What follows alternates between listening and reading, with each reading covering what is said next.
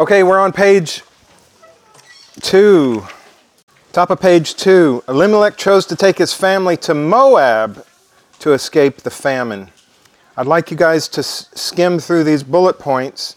What do we know about Moab? No, that's not what do we know about Moab.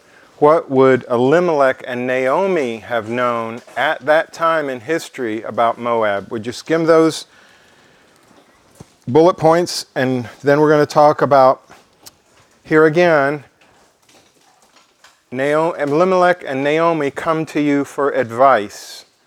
And what are you going to tell them? Okay, take off.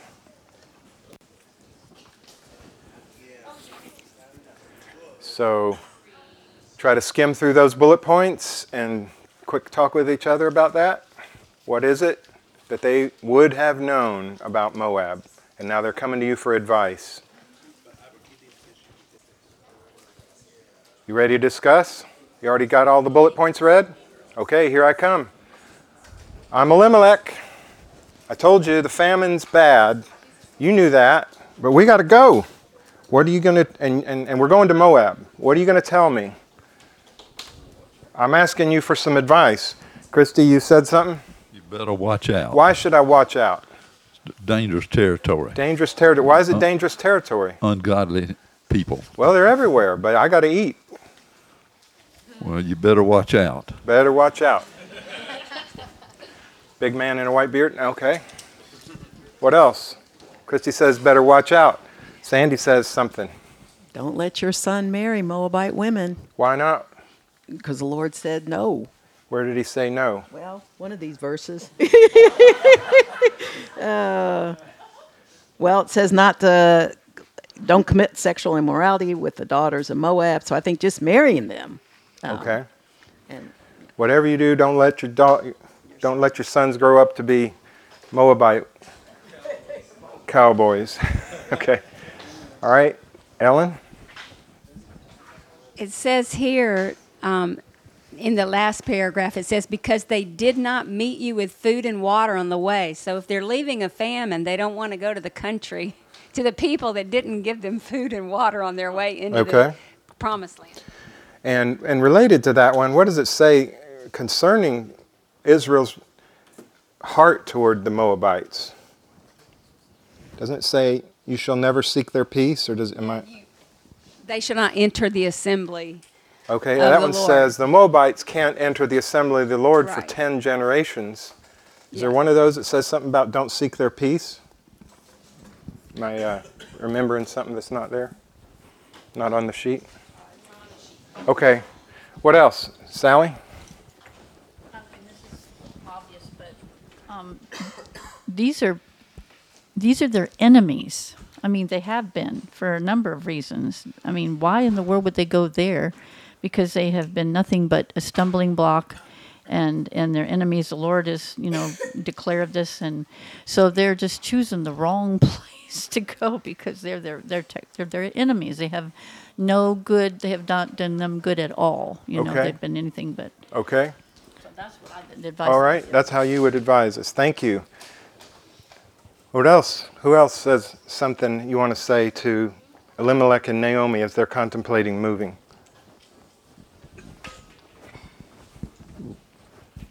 What I'm saying is, if historically the Moabites didn't give food to them, what makes you think they're going to give you food now? Okay. All right. Jeremy? Well, we were talking during the break and kind of dawned on us, and this is not gospel, but I'm just thinking maybe if Boaz was from that family and that family was considered wealthy, why would they not have been wealthy then? Okay. Why would who have not been wealthy? Like Ruth. Elimelech and sorry, Ruth, Naomi and Elimelech might have been wealthy with them. Okay. And so could they have just done as Jacob and send for food to bring back and not move? Okay. Like buy it and bring it. So I'm just thinking they're playing with fire. You're telling me I'm being a little short-sighted here. Right. Like that you maybe haven't factored in all the possibilities and it's playing with fire to go to Moab. Okay. Playing with fire to go to Moab. Did you have a thought, Hannah? I think God wanted them to go to Moab, and I think God wanted them to find Ruth. And because without Ruth, we wouldn't have had David, and without David, we wouldn't have had Jesus in that line. So I think technically God kind of wanted them to go to Moab, even though they weren't supposed to go normally. Okay. All right. I like it when you throw me curveballs like that. Sam? Good job, Hannah. So 2 things. Paul, we actually did find that passage. It was a few verses later in Deuteronomy 23. Okay. It was Can you give it to me? 23:6. You shall not seek their peace nor their prosperity all your days forever. That was 23:6 in Deuteronomy. Because of what they had done Yeah. against them back then. Right. And the advice I would have would be to hold fast or cling to the Lord, because I'm noticing we have this whole thing of immorality and various gods that they have. So my advice would be just to not get mixed up with all these other gods and just cling to the Lord your God. Okay. All right. Any final words before we keep moving? Excellent insights, everybody. I'd like to give Elimelech every benefit of the doubt. I'm just going to feed my family. I hear what you're saying. We're going to be careful. Fair enough, Elimelech. But what happened once he got to Moab? Sounds like he died fairly soon on the front end. Is he there to be careful for his family anymore? No. What happened next? The sons grow to be of age and they take Moabite wives. Did that make Elimelech turn over in his grave? Did Naomi cry out to the Lord, why are they doing this? We don't know. I kind of think, I just don't know. But the question I think I would have asked Elimelech and Naomi is why are you placing yourself in a dangerous situation? Why are you not remembering that what the Lord says is you seek Him, even if you're not been wicked and the famine is because of your own wickedness, you seek Him, He'll take care of you. To Hannah's point, God used their sin, but did God use David with the woman with whom he committed adultery to produce Solomon? Yes. Did that mean God wanted? No. God is able to weave even our worst junk together to be according to His plan. But that doesn't mean we, like Lot did, park our tent near Sodom, does it? And run risk with your own daughters like Lot did. And here I think he ran the risk with his own sons, Mahlon and Chilion. Now, I'm going to just give you my 2 cents. That's all it's probably worth. Maybe not even that with inflation. But I think Naomi was a powerful woman of God. And I think she went because her husband said, we're going. And I think when those Moabite women came into her family, she proceeded to give them the instruction in the ways of Yahweh. So much so that Ruth is absolutely fully devoted to Yahweh and says so. Don't entreat me. I love the King James. Entreat me not to leave you. Your people be my, your God will be my God, period. May God do thus to me and more also, if anything but death separates me from you, Naomi. That didn't just happen on the walk home to Bethlehem. I think that was nurture and mentoring and care. And Naomi, this beautiful, godly woman, fitting to her name, pouring herself into Ruth and Orpah. And it took root. And we see it. And I think that happened over the years. And I think, to Hannah's point, God used Naomi's faithfulness and righteousness. I can't prove any of this, but it's just my sense. And yet, as they're headed home, blow now after blow after blow has come to Naomi. And the daughters-in-law the same. They've all lost their husbands. 3 graves, 2 fresh and 1 a while ago. And it is just all caving in on Naomi. And she begins to say what's on her heart. And it's a broken heart. And some of you know a broken heart like that. And it seems like, and I think she says, I went out full, but look what God has done to me. And I think her heart was right as she went and followed her husband and didn't have any choice. Or maybe they went together but thought they were doing the right thing but were gravely mistaken and put themselves in jeopardy. Either way, it seems like up until these most recent deaths, she has been walking with the Lord and nurturing those daughters-in-law of her as well. She refers to him as Yahweh. She refers to him as the Almighty, even though now bitterness has found its way into her own soul, and she is venting that, but she has been through it, hasn't she? And I think what this tells all of us is you and I might be doing just fine today, but there can be a series of events that can come upon us and strip everything out from under us, and we would probably respond as Naomi did.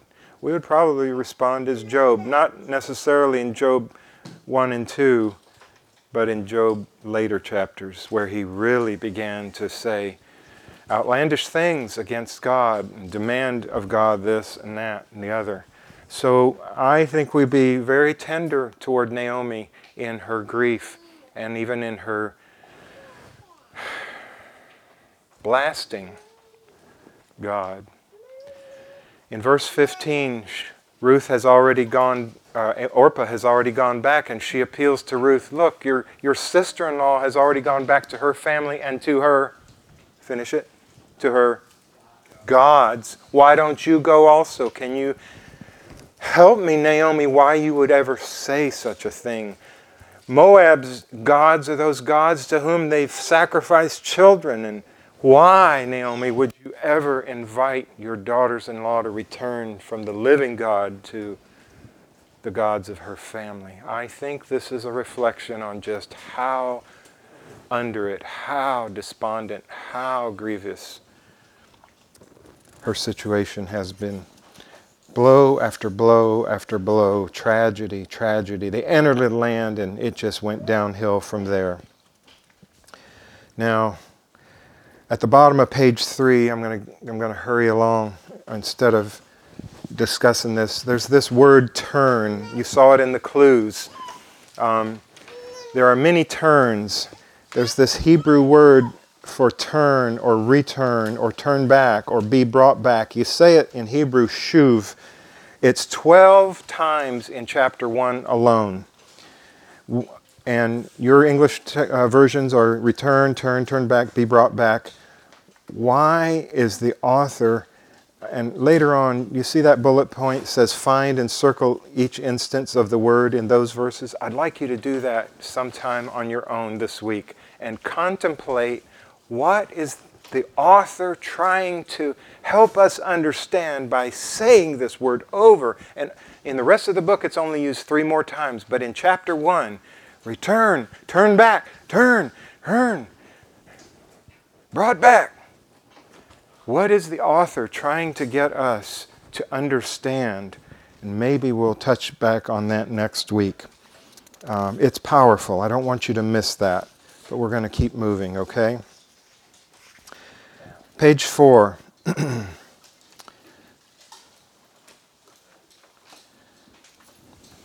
And some of these things we haven't covered, I invite you to tackle those in the week ahead or this afternoon. Some time alone with the Lord as you're reading through the book. Do you see table discussion on page 4? What are the statements Naomi made about the Almighty in those 3 texts? Would you quickly jot those down, you and your table partners, okay? Page 4. Page 4, the middle of page 4. Detail the statements Naomi made about the Almighty or Yahweh in 115, 120, and 121. Oh, my apologies. My page is different than yours. Sorry. Page 3. Thank you for that correction.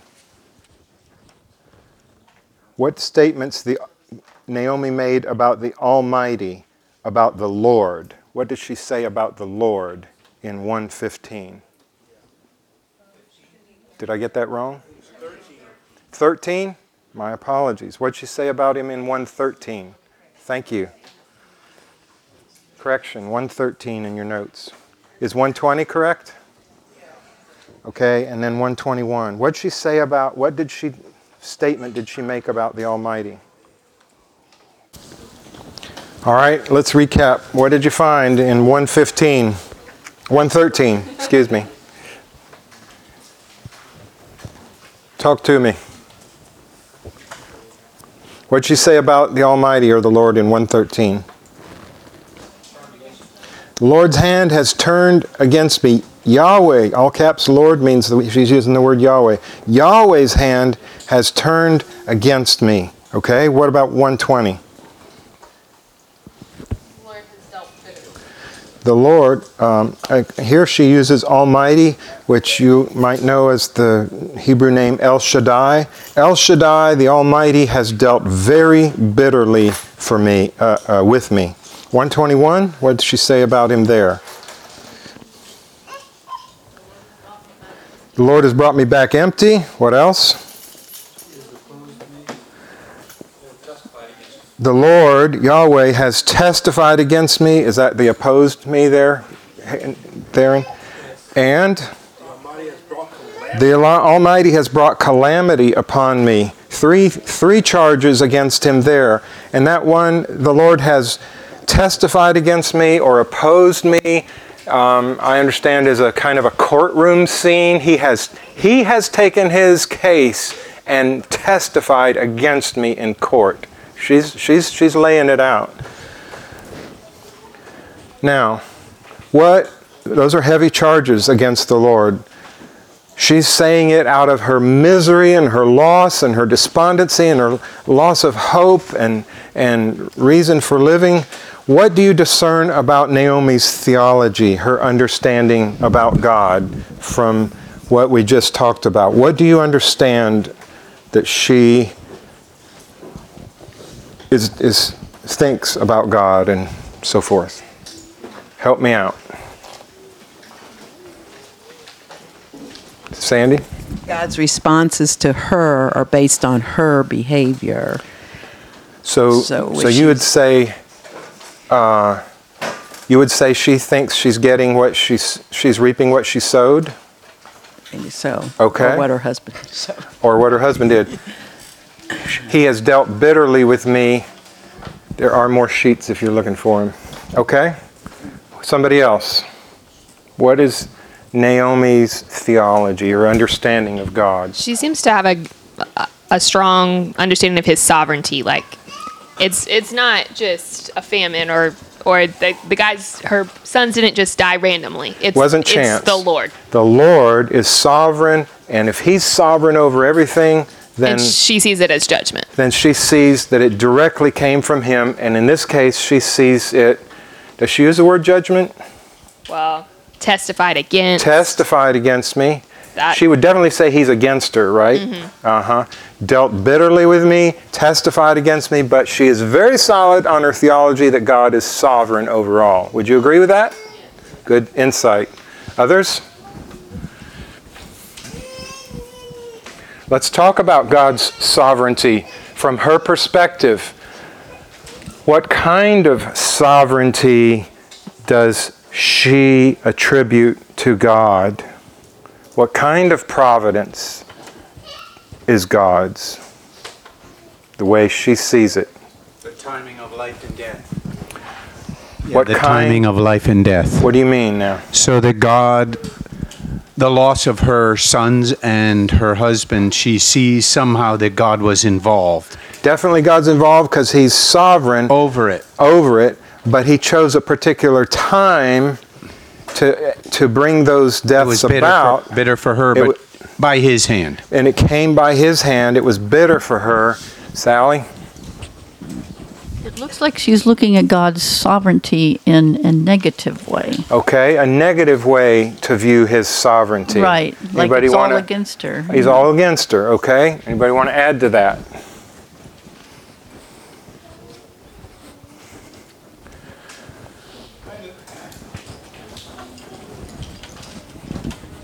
Kind of the same philosophy as those in the New Testament who said, "Who sinned, this man or his parents?" Okay. Kind of a harsh, negative, judgmental starting point. Would you say that? Okay. Anybody else want to add to that?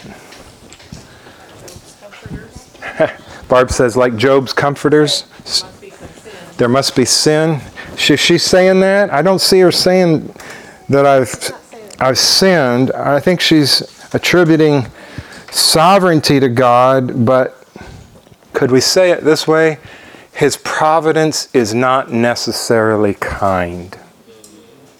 Would you agree that she's saying that? He's definitely in charge. But girls, I don't think you should come home with me because his sovereignty is dangerous.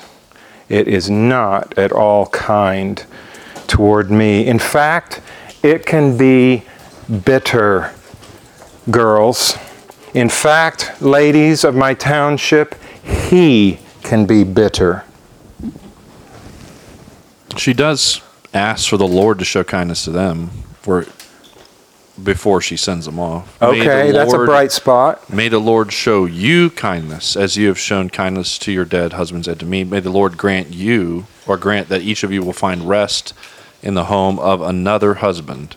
Yes. So she's still wishing for the Lord to do something Wishing well. God's favor on those daughters-in-law. Yeah. Right. And I think that speaks to, again, to the substance and the depth of Naomi and her walk with the Lord, that even if she's in all of this personal pain, she's saying, may the Lord Yahweh bless you. I agree with you on that. Other thoughts?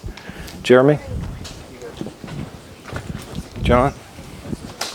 I'm just thinking that I think for a lot of people, for me, this is a beautiful picture of how much Naomi was this, I think, a person of great faith. We see that in this, what you're talking about with sovereignty, how she saw God's hand at it. And even for her, she had these times of despair. So I'm kind of cautious to read too much into what her theology was just because she cried these things out. Because she's in, and that gives me comfort in a way, knowing that even somebody like Naomi had great despair. But I also kind of wonder if she yet doesn't get the redeeming concept of God. And I kind of wonder if we don't still get the redeeming concept of God. Even these harsher passages that are hard to understand, in Deuteronomy, God talking about no Ammonite or Moabite shall enter the assembly of the Lord, none of their descendants. It seems really harsh. To the 10th generation. To the 10th generation, which is fascinating. Which is harsh, too. Because Ruth was Moabite. Right. And she did enter. And who was her descendant? Yeah. Jesus. Before the 10th generation. Yeah. So I some of these passages that are hard, I realize how we have to read it through the lens of a redeeming Savior that maybe Naomi didn't even quite get yet and plays out in her story with Ruth. But clearly what God was saying there is a little hard to understand because Jesus himself came through Ruth's line, a Moabite. Right. So some of these things are tough to understand, but it gives me comfort in knowing that we do have a redeeming God, Excellent. which kind of plays out throughout the story. Nice pulling it together, John. So yes, can I agree with you? She has a very solid view of the sovereignty of God. She has interpreted, however, that God's sovereignty is many times not very kind and can bring bitterness and hardship on a person, and maybe even God himself is bitter. She doesn't yet know what is in chapter 2 and 3 and 4, does she? And is that one of the reasons this story is in here? to help all of us who are stuck in chapter 1 with our estimation of God and His not very kind sovereignty? Not necessarily very kind, would you think? Is God laying before us something of how we can think differently of Him? Was He teaching Naomi, even allowing her to kind of go off? Was God's patience there? And that doesn't mean we just use our words casually either, does it? Don't, oh, well, Naomi did, so I can... No, careful. However, God didn't strike her for saying these things. He had a plan already in motion. And He was going to show her more about His sovereignty. And no, Naomi, it's not a bitter sovereignty in totality. But there are bitter days. I'll grant you that, I think He would have said. You agree? I want to ask you and me a question. How is it? Naomi came to these conclusions. Verse 5, chapter 1, verse 5 says, she was bereft of her 2 children and her husband. What did that mean? What does that mean to you and me in our day and time? If that's all you've got and now you've got nothing, it's huge. However, in a few short years in her day and time, she would have nobody to provide for her in her old age. It was way more serious in her day and time than it is ours. Her lamp had gone out. She has no progeny. Crushing, debilitating, mind-numbing loss, despair, despondency, loss of hope, and wondering how I'll have a meal when I can't get out and work myself. It is just flooding over her. And she, I'm going to say it this way, she has reinterpreted the situation to reflect somewhat negatively on the Almighty. It's not, there's a whole lot of it that's accurate, like Whitney said, that God is sovereign and control. But there's a flavor of it that God is going to help her see differently, and He wrote it down so we can see differently, and all the generations since. No, that's not how. But what happens when we find ourselves in a Naomi chapter 1 of Ruth situation, and everything is crashing and crashing on top of crashing, and blow after blow and tragedy after tragedy? We begin to reinterpret the narrative. And who helps us reinterpret the narrative? The enemy of our soul, Satan, comes along and he flips the script and he says, and he lays a charge against God. Didn't he do that in the garden before sin had even taken root? Has God really been so unfair and unkind to you to do such and such? That's how it started, the liar, right? And he flips the script on you and me so that we reinterpret things against God in a negative way, as Sally said, about His sovereignty. We interpret that. We begin to see things stacking up as He is sovereign, but not always in a kind way. Watch out. Girls, I think it best if you don't come with me. It could be really bad for y'all. The Almighty, you don't want to be around me. Look what the Almighty is doing to me. Now, if Naomi had been complicit with Elimelech and leaving in the famine and going to Moab and all, she's not here saying, God, I'm sorry. I never should have agreed to that. I'm a sinner. Please forgive me for that. She's not saying that. Why? Because Satan flips the script so that we look at something of an injustice done to us and we level a charge against God or to somebody. They did this to me. She, he, them. And we somehow bring to ourselves, and Satan helps us, an interpretation of life's events in such a way that a charge is laid. That's what blame is. Blame is a charge of an injustice. And we, like Naomi, do it as well. He put me in this situation. He left me in this situation. And this happened, and that happened, and the other. And He's so sovereign, He could have done otherwise, and He didn't. And therefore,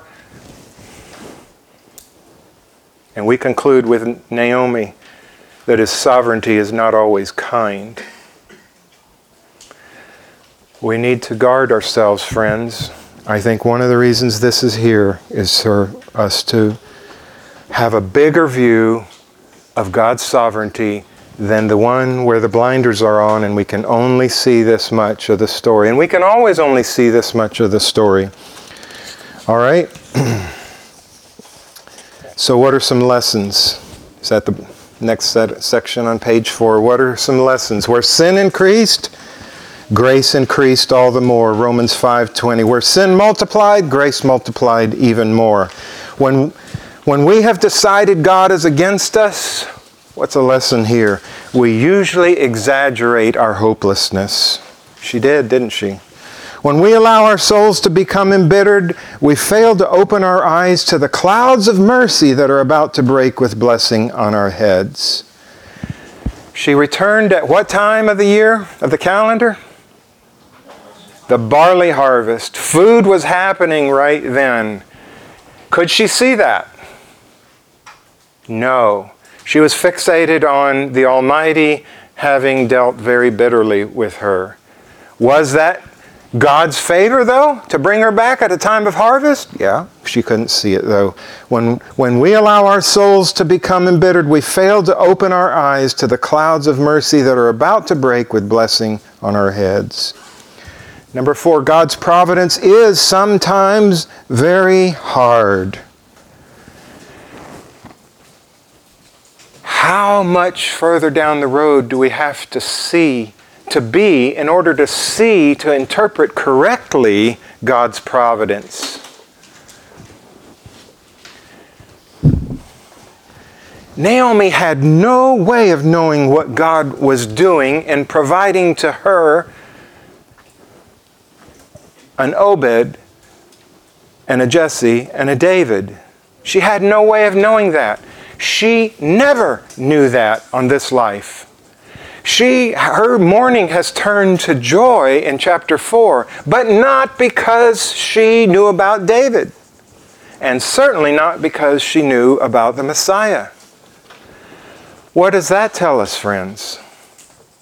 It tells us that God is not obligated to tell us the whole story. Oh, well then how can I know if He did me right? You're right, that's the issue. So, did He do me right? Well, I don't know yet. I'll have to wait and see. You see that attitude there? And God has spelled out, even when the author wrote this book, he didn't know the Messiah piece, did he? He didn't know Matthew 1. He only knew about David. Oh, if only Naomi had known all the hardship of chapter 1, he was going to make her an ancestor of David. The author might have said to himself, well, at least I need to let my fellow countrymen know. And for hundreds of years, that's what they knew. Naomi, Ruth, and Boaz, Obed, Jesse, David. What a beautiful story. But they didn't even know Matthew 1, Messiah. What does that tell us? It tells us that we cannot fully pull in all the data to make a clear judgment about God. It comes back to, will we trust that He is good even when the circumstances say otherwise? And some of you have walked some deep waters, through some deep waters. Some of you are still in some deep waters. Some of you, those deep waters are yet ahead. Those waters are yet ahead. And God has given us this book, this story about Naomi and Ruth, so that we can see oh no, I had it all wrong. He was laying groundwork for me when I had nothing but the stormy clouds in my vision. He had made provision for there to be such a thing as a kinsman redeemer hundreds of years ago. He had made it so that there was not just one redeemer, Boaz, there was another one there in Israel. But then there's Boaz. He brought to me Ruth, whom the lady said is better to you than 7 sons. What kind of gift do you have, Naomi? Ruth, look at her. And then Obed, and then Jesse. So I think what the lesson for us is, we should do with Job, cover our mouth when we are about to lay charge against God. Isn't that what God said to Job? By the way, where were you when I did this and this and this?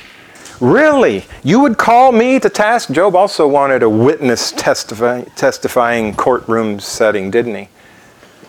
No, friends, we reinterpret the data. Satan helps us, our flesh helps us reinterpret the data about God wrongly, and we charge him with not just being sovereign, but unkindly sovereign.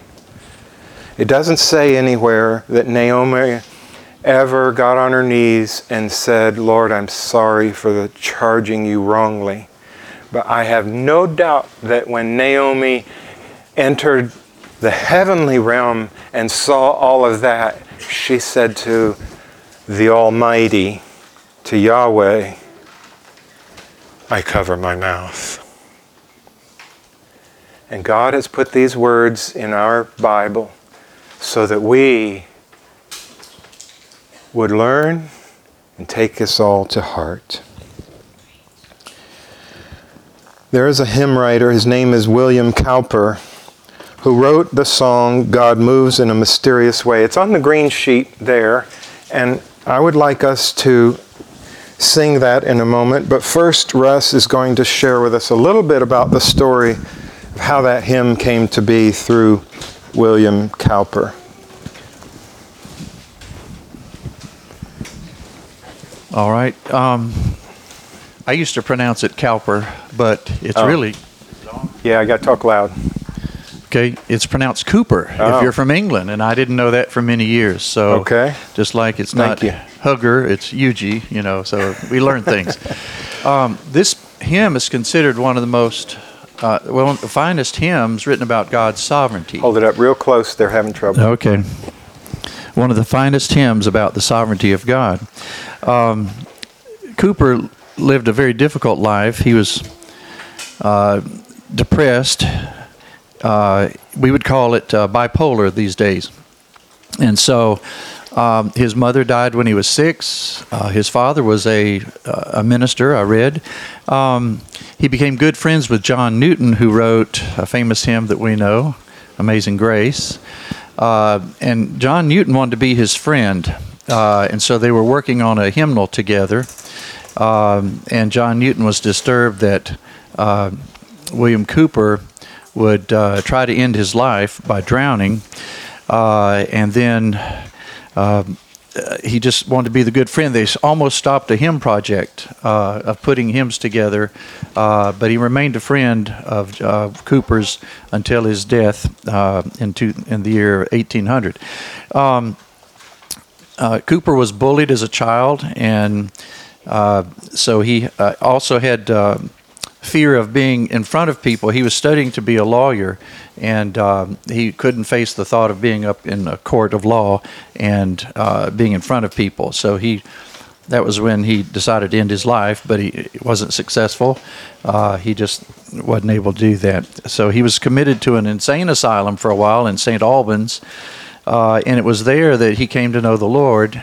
And then he wrote this hymn soon after that.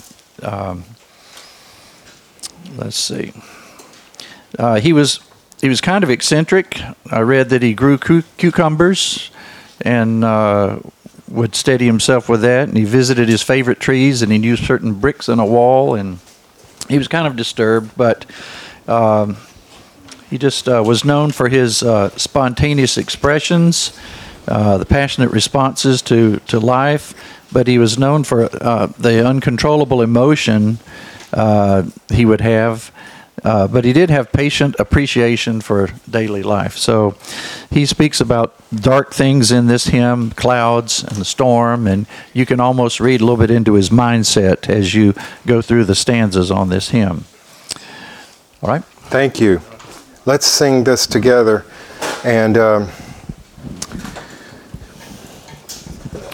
contemplate a Naomi, a William Cooper, and yourself in these words. All right, together?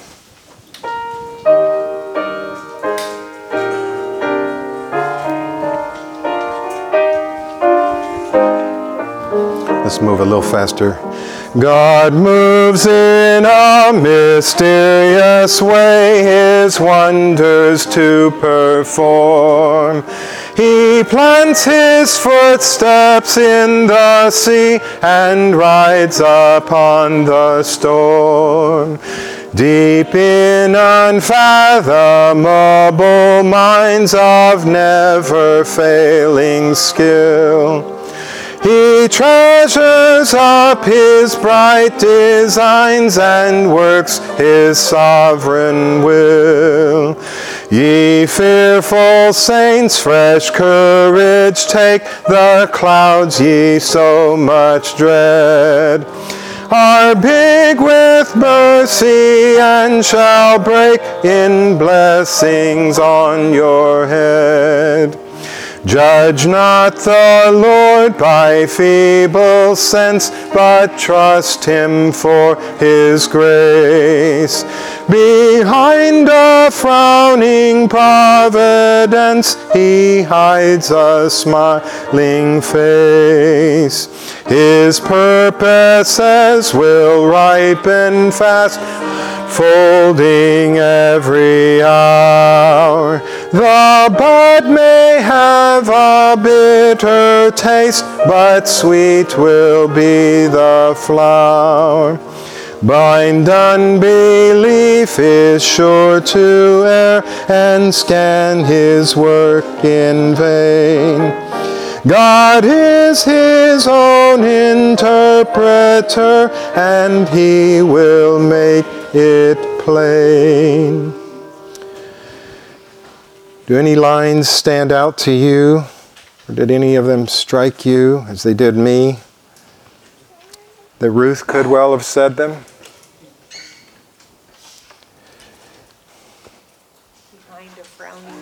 Behind a frowning providence. But that's all she saw. She didn't see a smiling face behind the frowning providence, did she? We are tempted to do the same when we interpret our circumstances apart from what God has revealed about Himself. Any others? The bud may have a bitter taste, but sweet will be the flower. What does that mean, Christina? I'm thinking of a hibiscus. I work a lot with that at work. If I chose to pick a hibiscus before it bloomed, it would be very bitter. A hibiscus is actually quite sweet to the taste, so it needs that time to ripen and bloom. It needs that time to grow and be all that God designed it to be. So in the case of events unfolding, how was He trying to tell us something here about the bud? What we see now in our life, it might be hard, bitter, chewy. And yet when we, even in 10 years or in the next life, we will have a more full picture. Yeah. And then we will certainly see not just that the bud was bitter, but the flower was sweet. We'll have a better understanding. What else? Blind unbelief is sure to err. Well, I wouldn't characterize myself as blind unbelief, would you? No, I just was Well, isn't that what it is when I look at what God's done and I attribute injustice to Him? That is blind unbelief, isn't it? It's dangerous. And I'm going to scan His work in vain with that attitude. Did God stop the whole book of Ruth after she said those things in chapter 1 and say, no, no, no, no, no, let me get you straightened out on this point? No. But in time, He made it plain, and we're the beneficiaries of that. And we do well to take those to heart, don't we? He doesn't intend for Himself to have gone to all of the work that He did in Ruth and with Naomi and Boaz and all of that, to have to do that in every lifetime. No, He did it then. And we are charged with the responsibility to learn from those. Well, that is more. I'd encourage you to think often on this hymn during this series. Number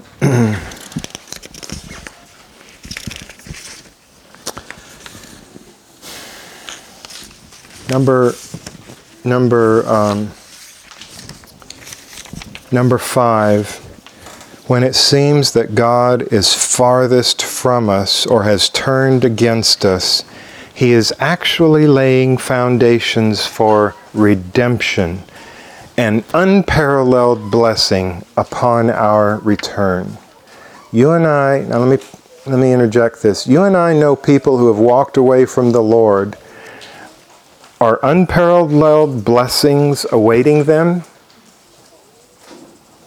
I said, unparalleled blessings await them upon their return. I think that's one of the reasons we see turn and return and turn back so often in chapter 1.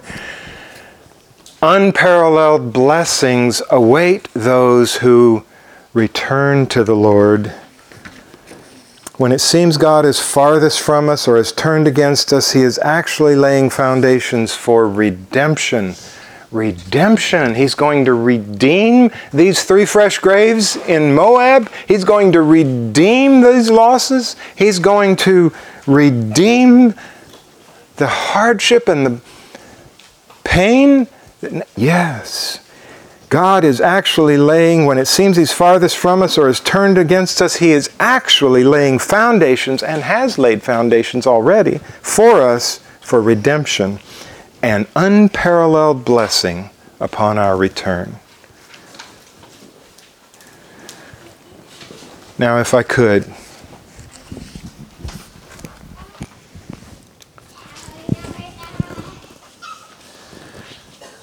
I want to say it this way.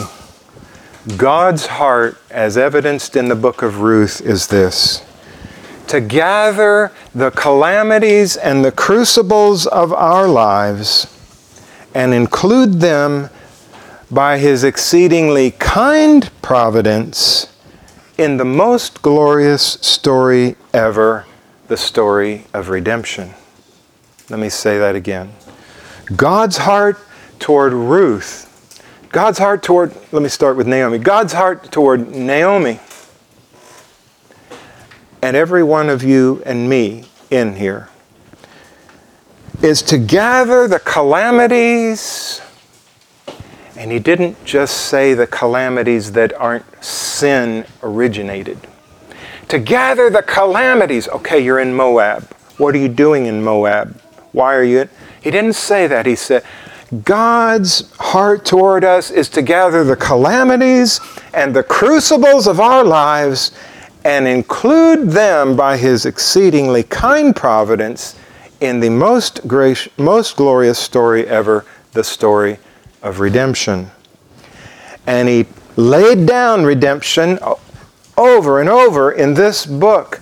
But that was little r redemption. Big R redemption is yet ahead. And God's heart toward you and me is to gather the calamities and crucibles of our lives and include them in His exceedingly kind providence in the most glorious story ever, the story of redemption. Have you ever, I meant to do this differently. Let me see if I can do it this way. Have you ever seen this little game?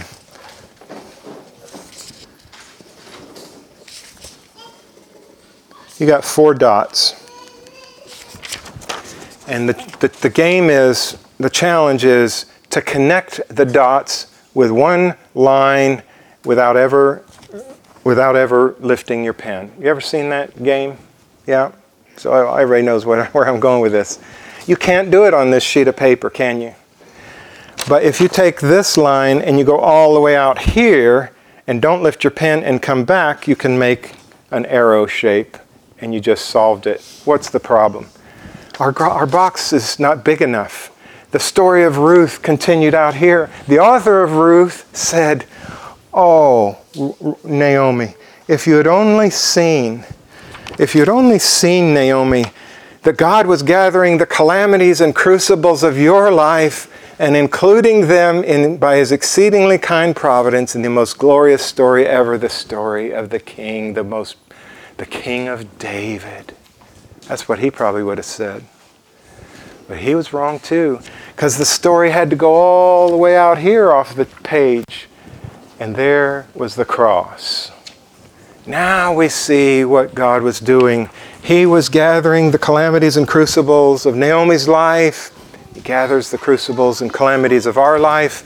And they all extend out here, not to King David, but to the cross, our Lord. And He includes us by that in the grandest story of all, the story of redemption.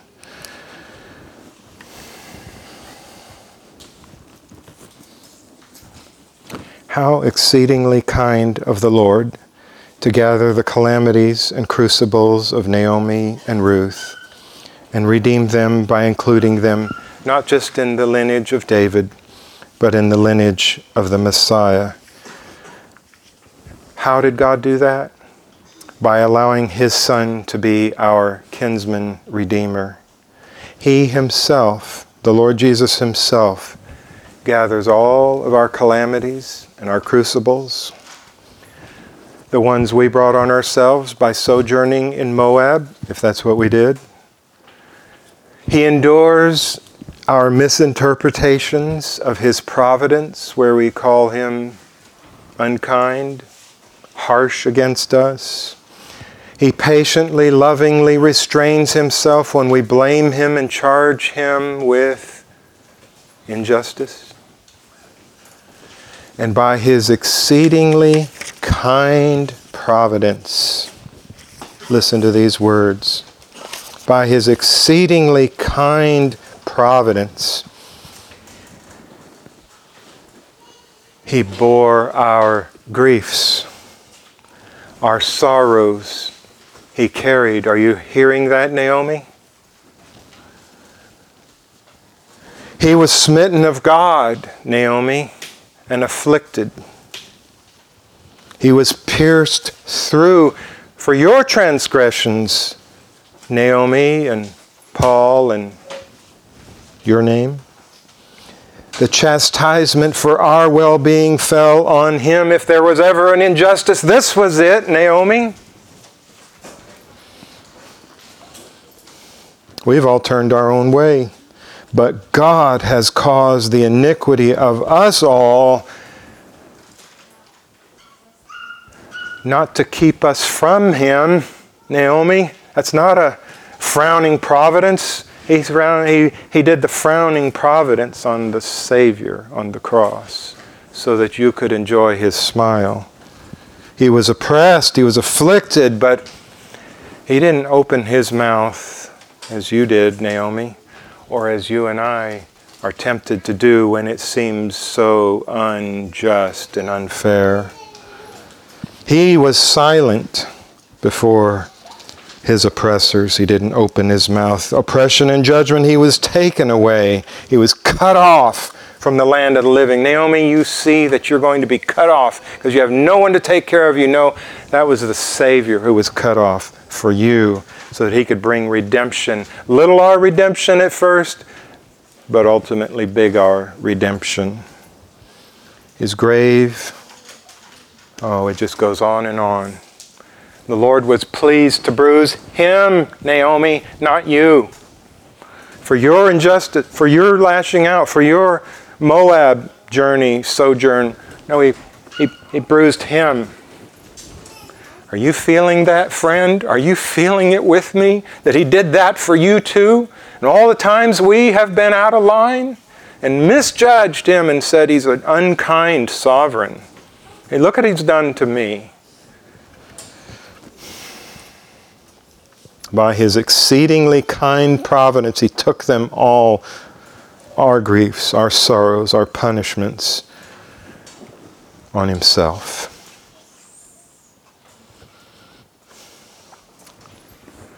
This story is given to us to unfold for us the idea of kinsman redeemer, in part, more would come later, but also so that we would, so to increase our trust in his kind providence and redemption. So when the enemy whispers in your ear and mine that he's being unjust, that's a lie. Call it that. Say, no, I don't know how it's going to work out. I don't know how this is going to resolve. It might not while I'm still alive, but I do trust him. It says it right here that he's trustworthy. Let's take our green sheets. No, let's wait on that. Let's take the emblems of the Lord's bearing our offenses and worship him, shall we? Lord, we take now the bread and the cup. We are unworthy, and we don't mind saying it to you, confessing it to you, that we're unworthy of all that you've done for us, in spite of all that we have done against you. Even after we came to know you, we have leveled charges against you, misspoke about your character, said untrue things, thought untrue things, charged you with, we're sorry. And we confess it again, and we reaffirm what we've learned this morning, that you are trustworthy and you are good, and it is kind, even if our sight says otherwise, even if the enemy whispers otherwise. And we choose to humble ourselves before you and receive now the proof in all of its glory of your kind providence to us by the death of your Son, his body broken, his blood poured out. Hear now our thank yous as we whisper them to you in our hearts. Amen. Lord, I need you. Oh, I need you. Every hour I need you.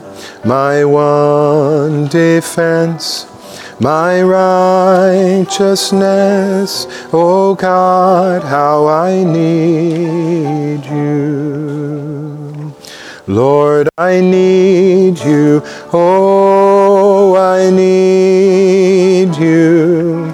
Every hour I need you. My one defense, my righteousness. Oh God, how I need you. We'll pass the offering plate. That's just an opportunity to say thank you to him. But certainly one of the least ways to say thank you, isn't it? So I want to close with some of the things I wrote in my journal in response to Ruth chapter 1. Lord, am I scrupulously careful in my obedience to you? It doesn't appear to me that Elimelech was. It wouldn't have taken him much time to understand what you thought about them going to Moab. Am I scrupulously careful in my obedience to you? Am I charging you, God, with injustice? Naomi did. When I blame someone or when I blame you, I am saying an injustice was done to me. I was not fully at fault. Am I charging ultimately you with injustice? Am I charging you with injustice in the hearing of others, Father? Naomi did. She charged you with justice to Orpah and Ruth. She impugned your character. Am I doing that? When everything caves in on my life, is my first question, Lord, what are you trying to say to me? I know that every crisis is not you trying to get my attention. I know that from Job. However, I at least owe you to transparently ask you, Lord, are you trying to get my attention? Is there something I'm missing? Have I not been listening? I am now. Have I reinterpreted the narrative of the events of my life? Have I spun that narrative, Lord?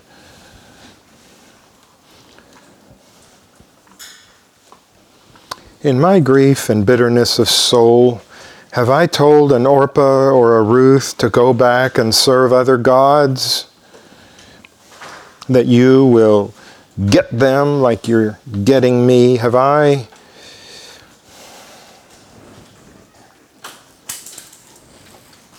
been the occasion for someone else to turn back from the living God?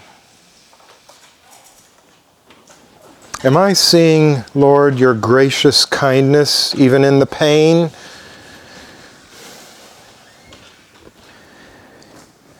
Or do I fail to see that there's word about food back home because my pain is so great? I fail to see the Ruths in my life. I fail to see that it's barley harvest, that there is a harvest. Lord, has everything caved in on someone near me? Have I learned from Ruth how to be silent? Just be silent, to allow them to pour out their grief even if they charge you unjustly. Lord, have I had an experience with the living God like Ruth did that leads me to turn my back on every false god of my past and declare Yahweh shall be my God even if it kills me? Well, yes, I have, but have I continued in that vein? That absolutely nothing will deter me in my devotion to you. Lord, I thank you for these very difficult words by which you intend to impart life to us and deeper knowledge of yourself. And we do love you. And we thank you in the name of your Son, Jesus. Amen.